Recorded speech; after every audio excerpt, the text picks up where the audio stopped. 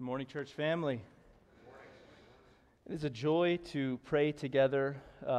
It's always a good reminder when we pray together like that we are indeed one body, and it's a joy to pray with brothers and sisters that we haven't met before and get to know them a little bit and realize that we are one in Christ. So we have been studying a series on the church these past few weeks, if you've been with us. So far, we've talked about what is the church, and we defined what the church is. Then Pastor Austin led us through what is the mission of the church. Where are we going? What has God called us to do as a church? Pastor Jeremy took us through what are the ordinances of the church. What does the church practice? Baptism and the Lord's Supper. We defined why do we practice those things as a church? Why are they important and necessary and good for us? And last week, Pastor Brian answered the question for us, what is church membership? He answered that question by saying it's a public commitment to a local church for discipleship and accountability. This morning, we're going to dig deeper into that answer about what is our role in the church. If a church member is someone who makes a public commitment to a local church for discipleship and accountability, how do we fulfill that role?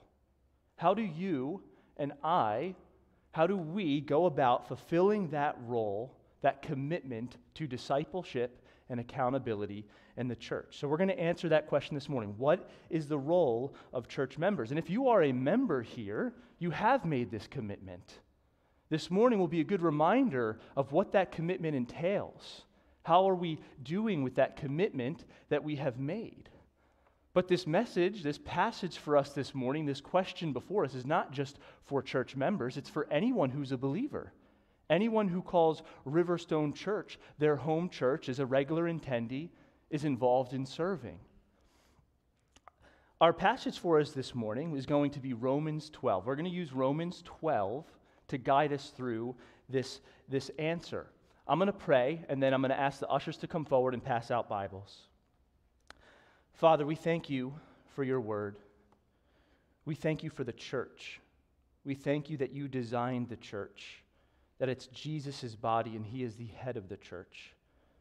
We pray at Riverstone that we would never forget that we would remember he is our Lord and our teacher and our master, and we would be faithful to serving his body, to serving one another in the church.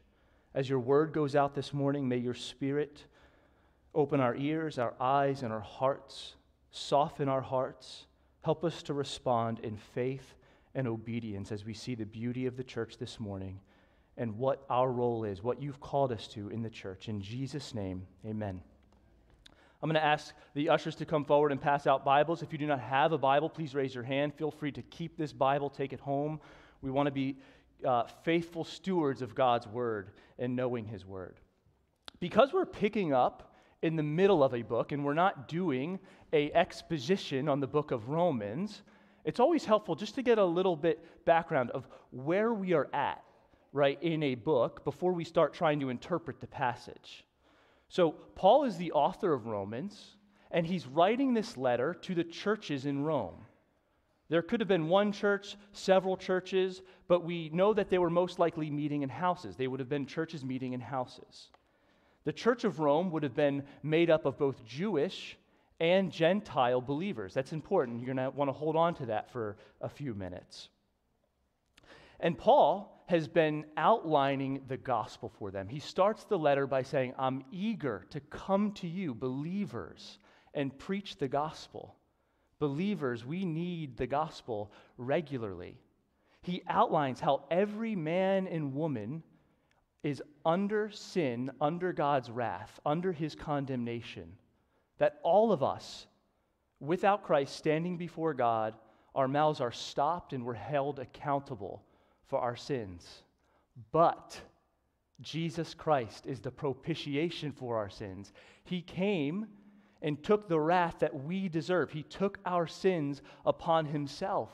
And we learn that our God is a God that justifies the ungodly, the one who puts his or her faith in Jesus as Lord and Savior.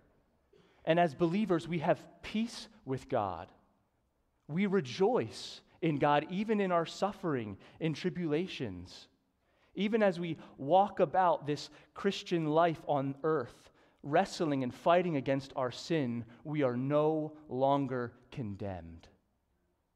And it's because of this mercy, now Paul is going to be appealing to them on how to live out the gospel. So that's where we've been. That's where Paul is in Romans and where we're picking up. So I'm going to start by reading the first 2 verses of Romans chapter 12.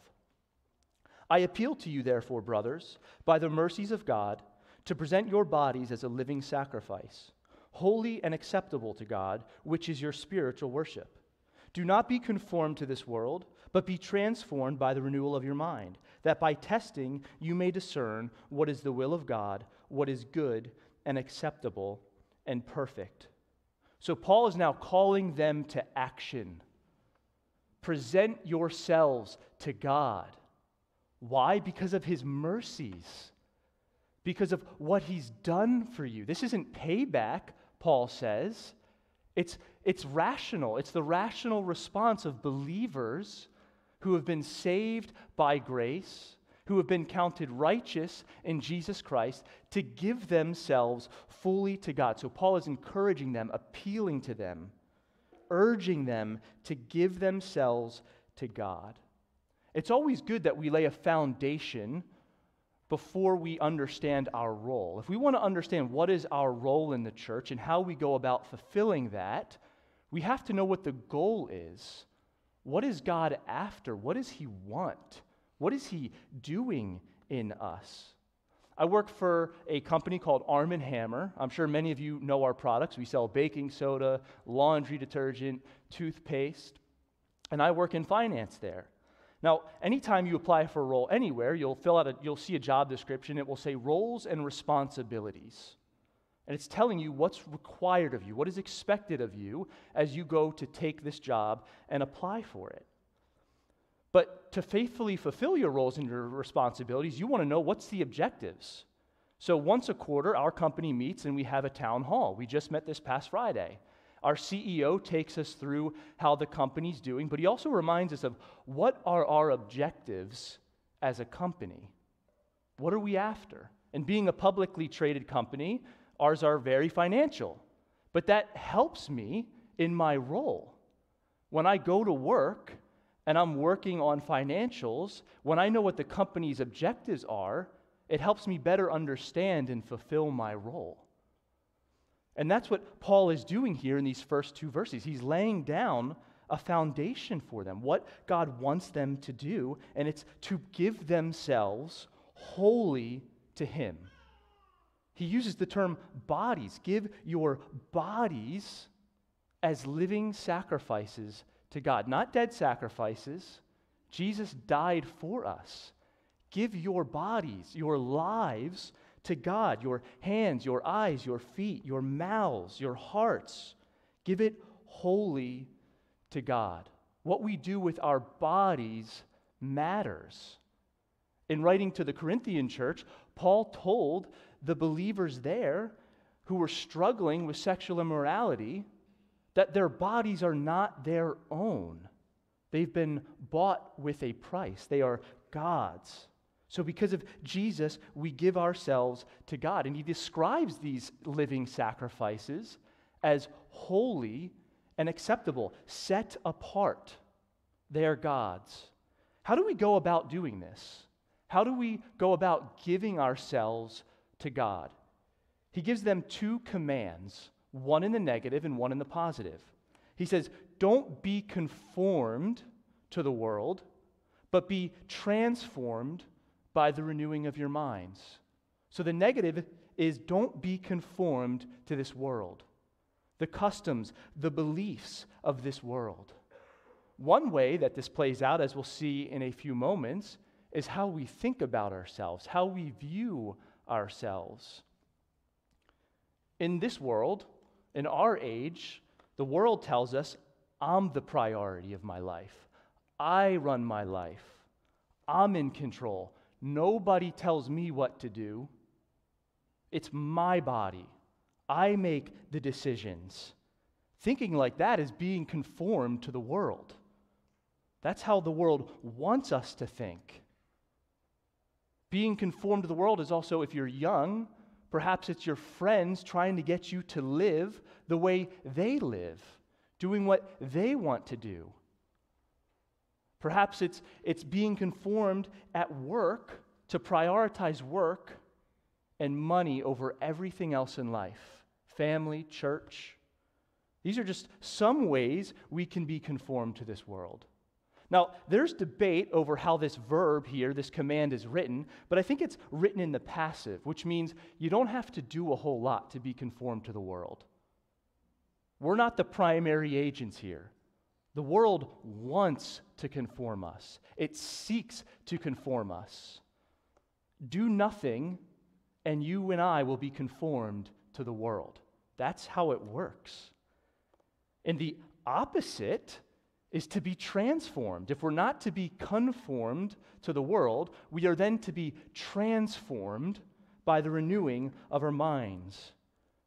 Transformed into what, we might ask? Paul said in Romans 8:29 that those whom God foreknew, he also predestined to be conformed to the image of his Son. God has called us and saved us for the purpose of conforming us to the image of his Son, Jesus. Is there anything better than that? In this world full of sin, fighting against our sin, suffering, God is after making us more like Jesus. That's our calling. That's the goal. And we need to know that in order to understand what is our role as a church in doing that. He wants us to be holy, which is just shorthand for becoming more like Jesus. I want to make a few connections here to some past sermons for us. When Austin preached on what is the mission of the church, we read our mission statement: advancing the gospel by making disciples who make disciples. How is the gospel advanced?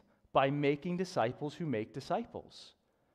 Again, Pastor Brian answered our question on what is church membership. It's a public commitment to a local church for discipleship. What is a disciple? What does that mean? Our church defines a disciple as a forgiven follower of Jesus who is growing to become more like him. That's what we are as disciples. We are forgiven followers of Jesus, and God is after making us more like him. John said it like this: whoever says he abides in him ought to walk in the same manner in which he walked. We know how Jesus walked. We read about his life in the Gospels. And we are to become more and more like him. Well, how does that happen, we ask? How are we transformed? Paul says, by the renewing of our minds. The renewing of our minds.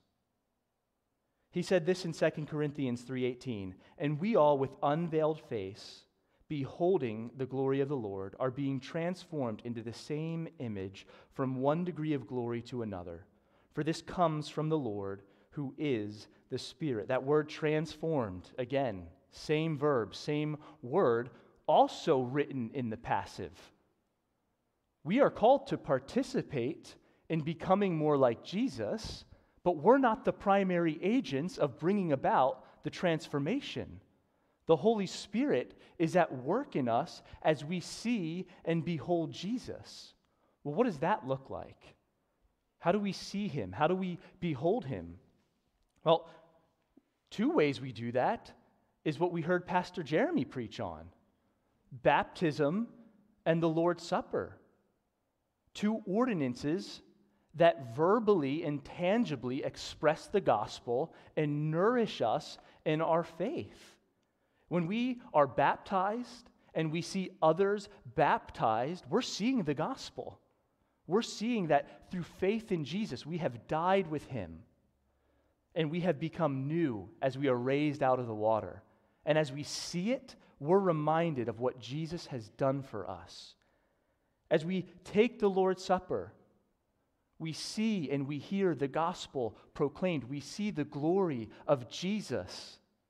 When those things are happening, the Spirit is at work, transforming us, renewing our minds, making us more like Jesus. And we play a part in that. These are commands written to us to act upon.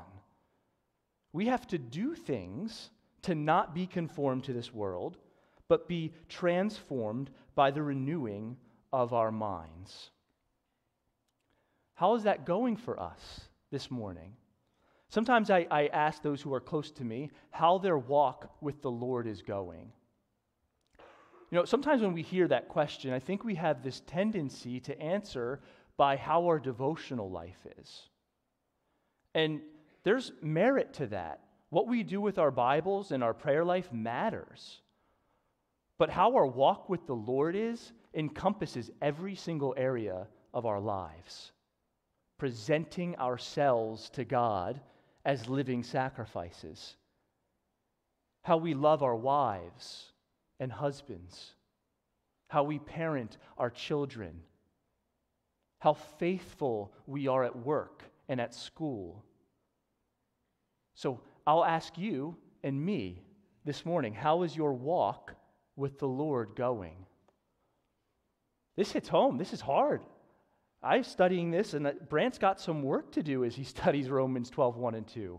I have areas of my life that I keep needing to present to God and be transformed by the renewal of our minds. But as we will see, this is not fully up to us.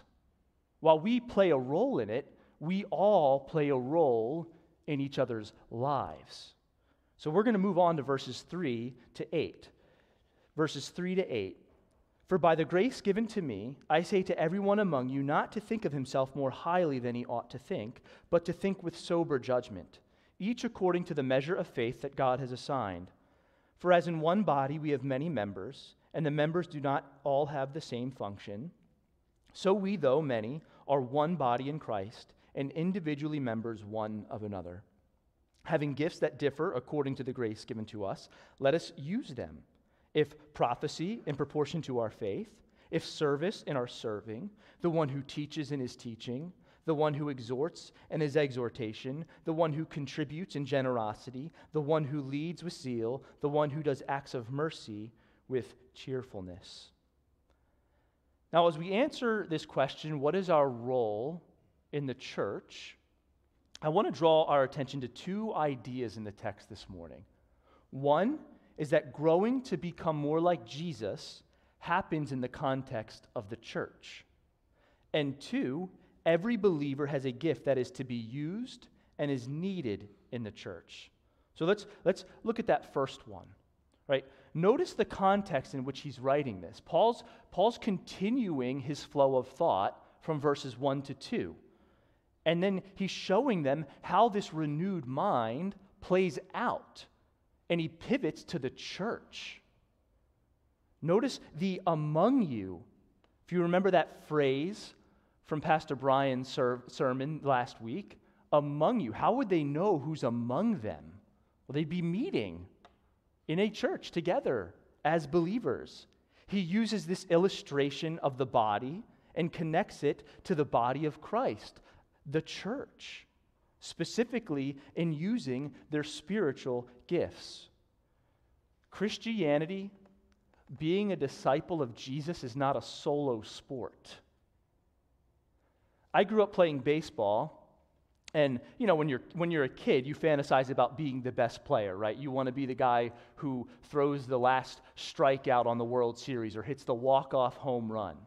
As I grew older, I really came to appreciate that baseball is a team sport. I learned this when I was in high school. We were a decent team, but we weren't the greatest team. We played here. I grew up in Newtown and went to Council Rock, so we were one of the better leagues within Pennsylvania. And that year, my senior year, we placed top 8 in the state of Pennsylvania because we were a team.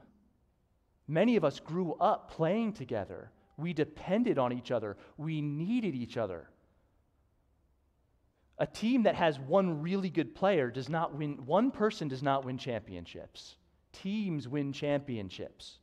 And while we're not after winning the championship, we're after becoming like Jesus, and you cannot do that alone. I cannot do that alone. When we pull ourselves away from the body, away from each other, we stop becoming like Jesus. We stop being transformed by the renewing of our minds. This is how it works in the church. God designed the body to work this way, that transformation happens not by ourselves, but in the church. One commentator said it this way: some might wrongly think of presenting yourselves to God as a living sacrifice as exclusively an individual activity, but the transformation in verses 12, 1-2 happens in the context of the body. Chapter 12, verses 3 and 8. This is how we provoke one another up and stir one another up to good works. Think about that. We help each other become more like Jesus. Which leads us to the second part. Every believer has a gift that is to be used and is needed in the church. Notice Paul's flow of thought, right? He talks about this need to be renewed in their minds, and then calls them to not think too highly of themselves, but with sober judgment. That's application. He's showing them what this looks like, specifically within their gifts. Within their gifts. Remember, I said that the church of Rome would have been made up of both Jewish and Gentile believers. And it seems evident from the book of Romans that there was conflicts amongst them. In part, it might have been how their gifts were, how they were using their gifts, who had better gifts. We certainly saw this in 1 Corinthians. So Paul says, think of yourself with sober judgment, according to the measure of faith that God has assigned. What does he mean by that? Does God assign each of us a different amount of faith? I don't think that's his point here. He goes on in verse 6 to talk about how having gifts that differ according to the grace given to us. He's speaking about their gifts. God has assigned each of us gifts, spiritual gifts in the church. He goes on, his reasoning for them not thinking too highly of themselves, he uses this illustration, a body. You have one body. I have one body, but they're made up of many parts. The adult human body has 206 to 213 bones. There's 600 plus muscles in the human body. The list could go on, and I found this online, by the way, so if you're a doctor, you took anatomy, you can correct me later, but Paul's point is clear. The body is one, but made up of several parts, many parts. And he says, so is the body of Christ. Jesus is the head. The church is his body, and there are many members in the body. God is saving people from every nation, tribe, and tongue. In this room, different ages, some old, some younger, men, women, children. We are different, and we have different gifts. And yet, he says, we are individually members one of another. We have a bond together. So while we are unique and diverse, there's unity in the body. There's unity and diversity. We don't lose our individuality when we join the body of Christ, when we come to faith in Jesus and believe in him, but we gain each other. We're members one of another. We are a family.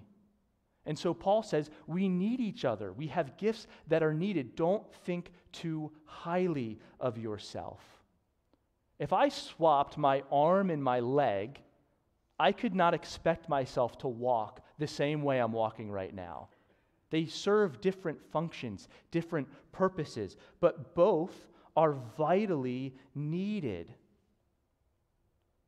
We don't want to think too highly of ourselves or think too lowly of ourselves.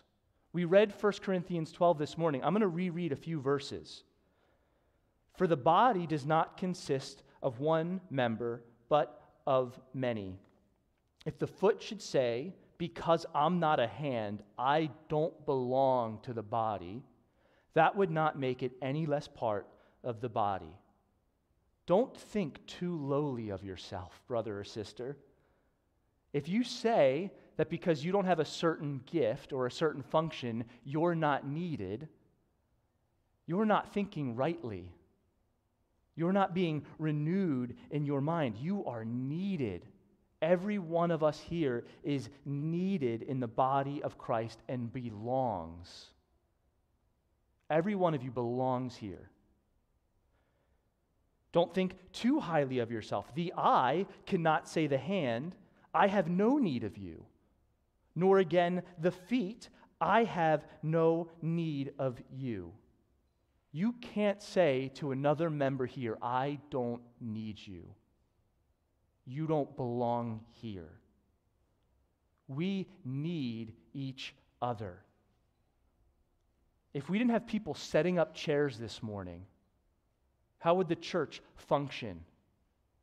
If we didn't have men and women teaching our children downstairs, if we didn't have men and women serving in the kitchen, handing out Bibles, getting all the sound systems set up, people using their spiritual gifts of serving and teaching, how would the church function? Every part is needed. Have you ever hurt your big toe before? I've hurt my big toe several times. It's amazing, such a small part of the body when hurt. Can't walk, hard to balance yourself. Your rest of your body has to compensate just to walk. It's hard. Your big toe is needed. My eye cannot say to my toe, you don't belong, you're not needed. This is how God designed the church, and it's beautiful. Jesus says to no part of his body, I don't need you. I'll trade you for somebody else, someone more gifted. Jesus is saving men and women and children and gifts us by his Spirit and is needed and used in his body and helping us become more like Jesus. Do you see the beauty in the church? As you look around to the left and right, the people you prayed with this morning, you need each other. You're needed, others need you, and you need others. We are members one of another. At this point, you may be asking, well, what is a spiritual gift? And how do I know what mine is? How do I use it? I want to say two things that are in our church statement. One, it says, it is important that every Christian be involved in serving God in some significant manner. In order to do this, God has given each believer at least one spiritual gift. As we just read, everyone who is a believer in Jesus has at least one spiritual gift that is to be used to serve. That's your role, part of your role in the body. We define a spiritual gift as a special ability given by the Holy Spirit to every believer for the purpose of serving God in a unique manner. Unity and diversity, uniqueness. Now, we're not going to go into detail on what all the spiritual gifts are this morning, because on November 26th, Pastor Brian, during both services, is going to be doing a spiritual gifts class. And in that class, Pastor Brian's going to lead us in understanding the importance of spiritual gifts, how to discover your own gifts, and identify services and ministries to exercise your gifts. I would highly encourage you to go. He's doing it during both services. You don't need to go to both. They're going to be the same, but try to at least get to one. I know there's many out there who want to know what their spiritual gift is. They're trying to discern. They want to know. They want to understand. They want to learn.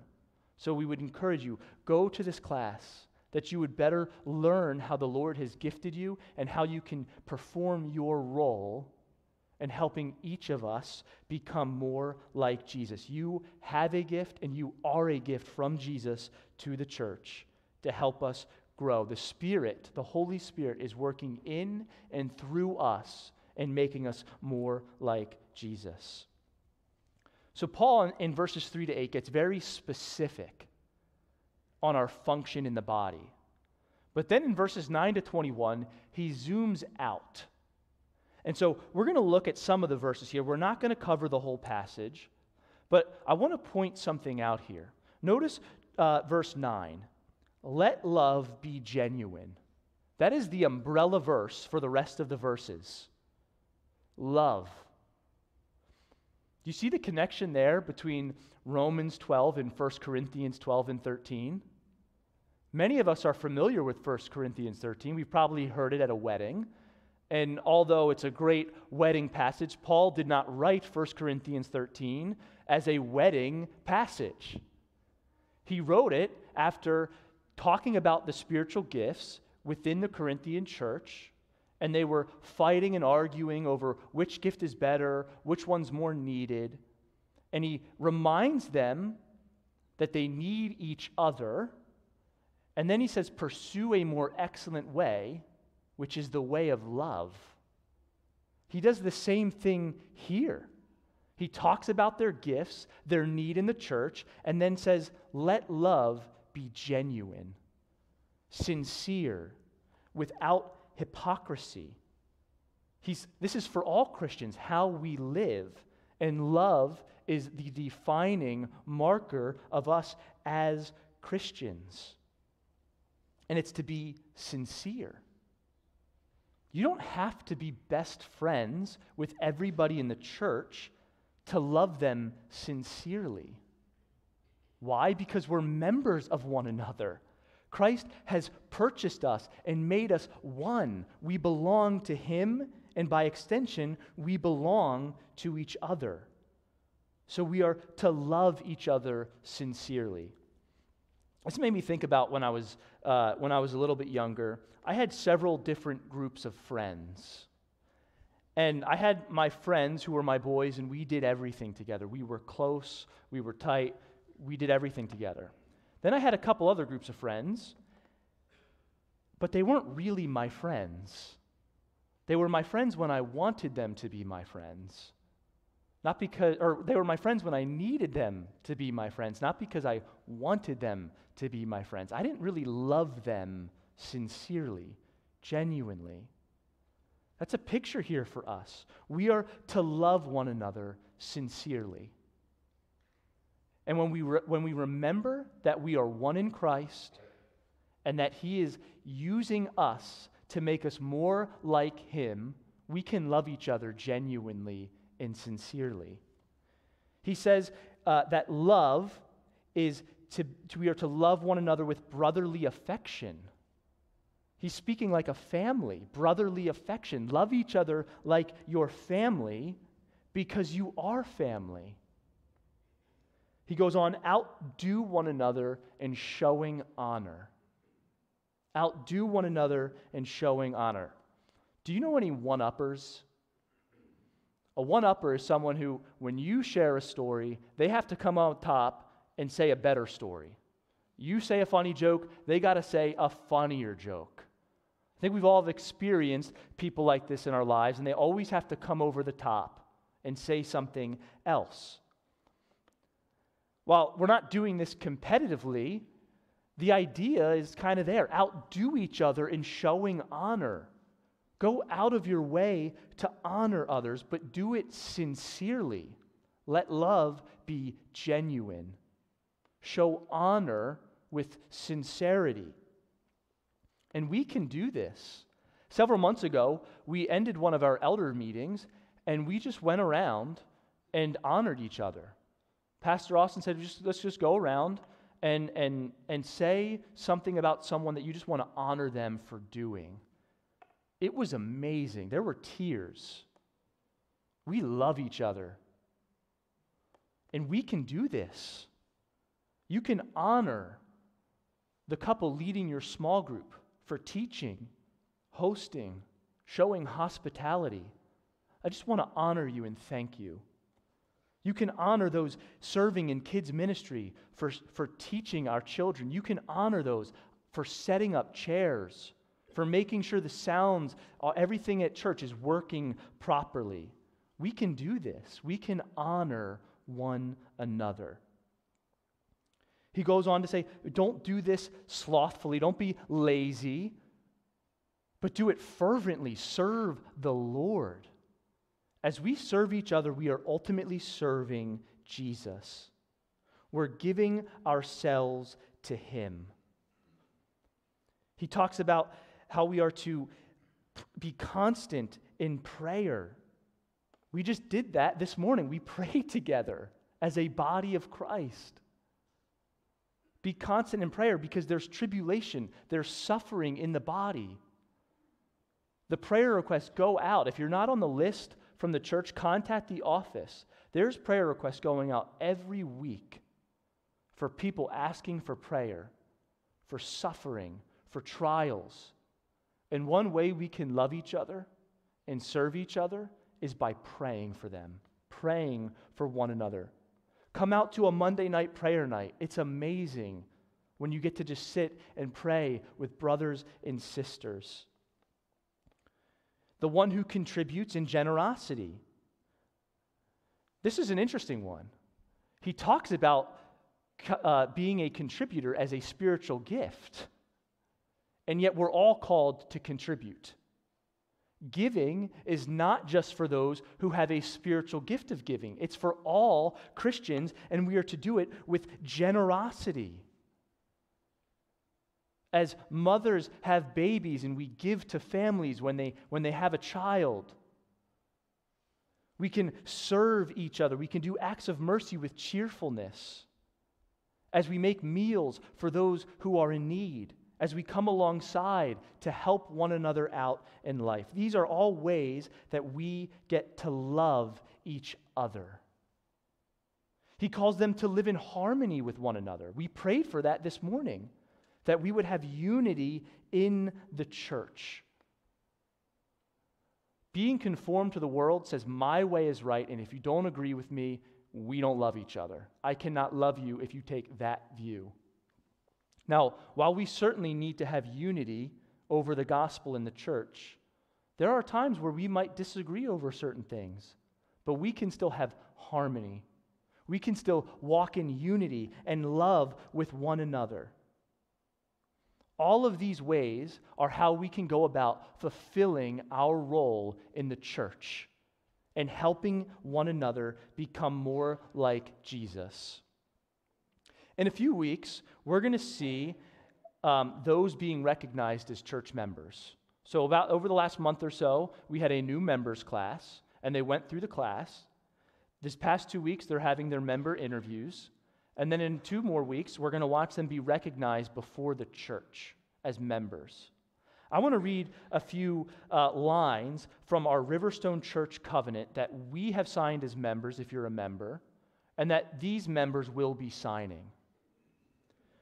We will seek to love one another sacrificially, to walk together in brotherly love, to build one another up in the faith, to pray for one another, to care for, love, and watch over one another, to admonish and entreat one another as occasion may require. We will pray for unity, avoid gossip, seek peace within our congregation.